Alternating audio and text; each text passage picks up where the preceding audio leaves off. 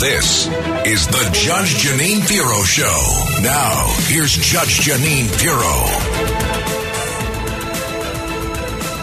Welcome back. Up next on the Judge Jeanine Tunnel to Towers Foundation Show, we are going to be speaking with Florida Santa Rosa County Sheriff Bob Johnson. Now, Bob Johnson is obviously a sheriff and a law enforcement expert, and he's an elected county sheriff. Please join me in welcoming Sheriff Bob Johnson to the show. Sheriff, thanks so much for being with us this morning. You're there, right? Yes, I am. It's my pleasure. All right, good. All right, Sheriff, let me give a little background. There was a break-in and in your jurisdiction, and your solution as violence rages across this country and people don't know how to handle it is basically to gun down the bad guys. And I want to play one of the sound of you that we have on tape, guys. I think it's cut 2. We don't know which homeowner shot at him. I guess they think that they did something wrong, which they did not. If somebody's breaking in your house, you're more than welcome to shoot them in Santa Rosa County. We prefer that you do, actually. Okay, so there it is. Now, Sheriff, in Florida, you have a stand your ground. It is absolutely legal what you said, and you're basically urging homeowners to shoot burglars. Why? Well, you know, if somebody breaks into your house, they're obviously not there to give you some cookies or give you a hug. They're in there to break the law further, i.e. attack you, rape you, steal all your stuff. So if they know that the other side of that door has an armed citizen, 99% of these guys aren't going to bust in on you.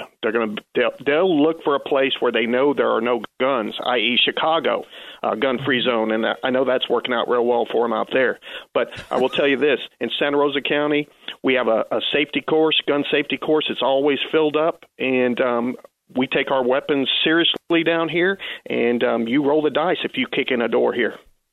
Well, you know, the stand your ground law certainly allows a person to use deadly force in public, even if they know they could safely avoid any need for violence by simply stepping away from the incident or retreating. And apparently, Sheriff, more than half of the United States, of the states in the U.S., have now adopted stand your ground policies. But clearly, you know, a man's home is his castle, a woman's home is her castle.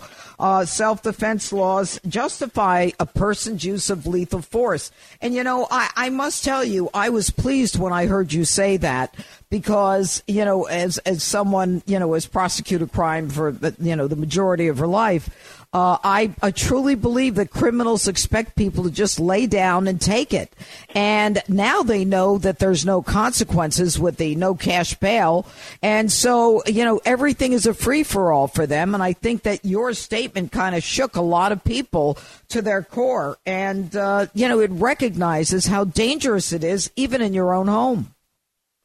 Yeah, exactly. And what's really ironic about this situation is, you know, I'm getting death threats.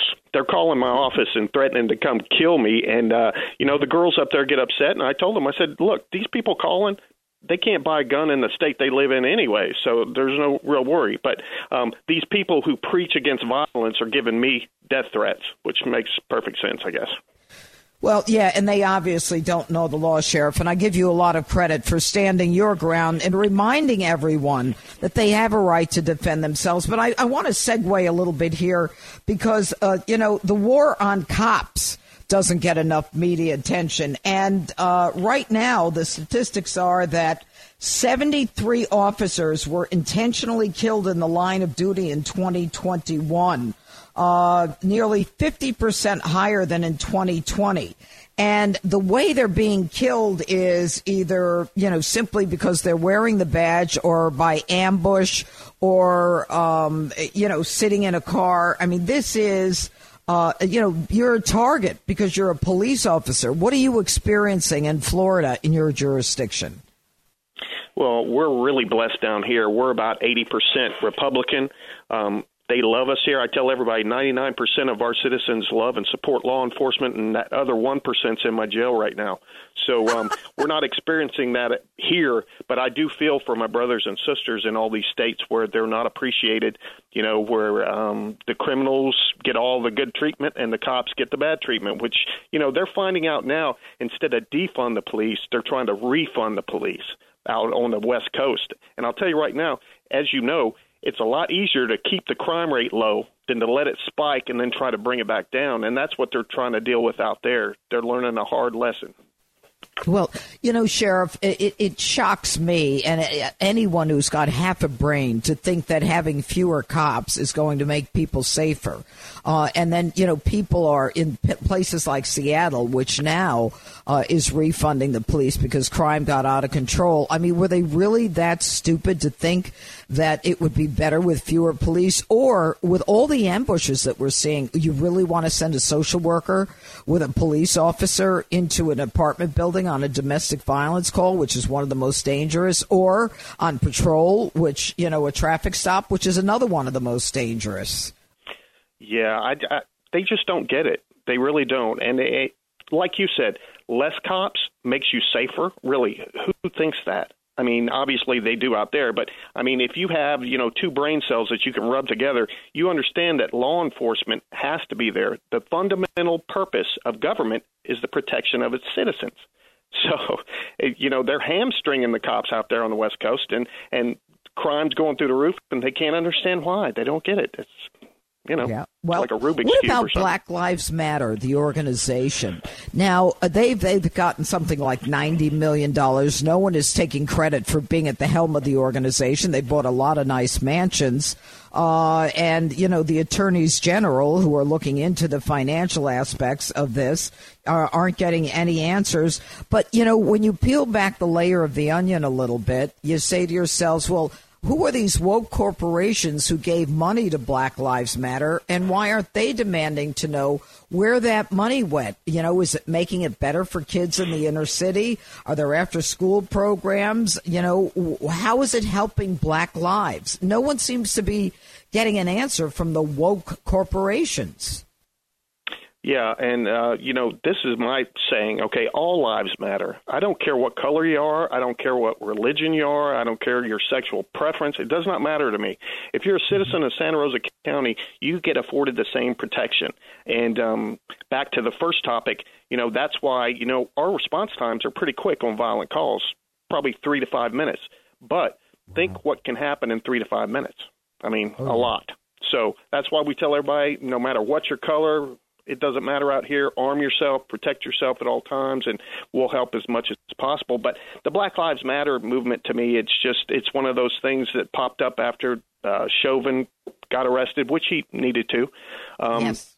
And it took off, and now I think it's kind of dwindling down a little bit because I think people are finally getting it that the color of skin doesn't matter. I mean, all lives matter. And if somebody gets murdered or whatever, it doesn't matter the color. They're still a victim, and, we got to stop this race stuff. I mean.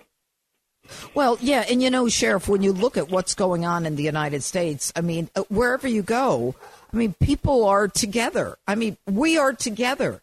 It's all of a sudden, it's a small group of people get out and say, oh, it's all about race. This doesn't get along with this. They don't get along with that. We got to have critical race theory in the school.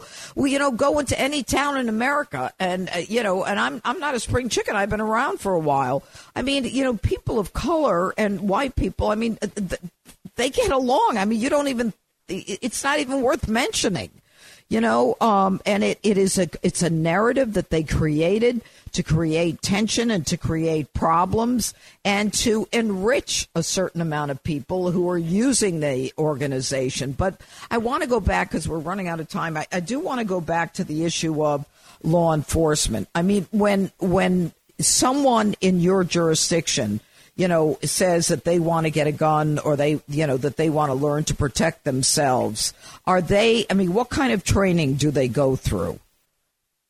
Well, the classes we offer, we have SWAT-trained officers, and basically what they do is you bring your gun, the one you're going to use to protect yourself, and you bring your ammo, and then you spend 2 hours in a classroom, and our officers go over everything about every target acquisition, how to point it, how to aim, how to reload, how to even break it apart and clean it. And then after you get all the instruction in the classroom, you actually go out to the range, and they spend a couple of hours teaching you to shoot until you become confident with the weapon.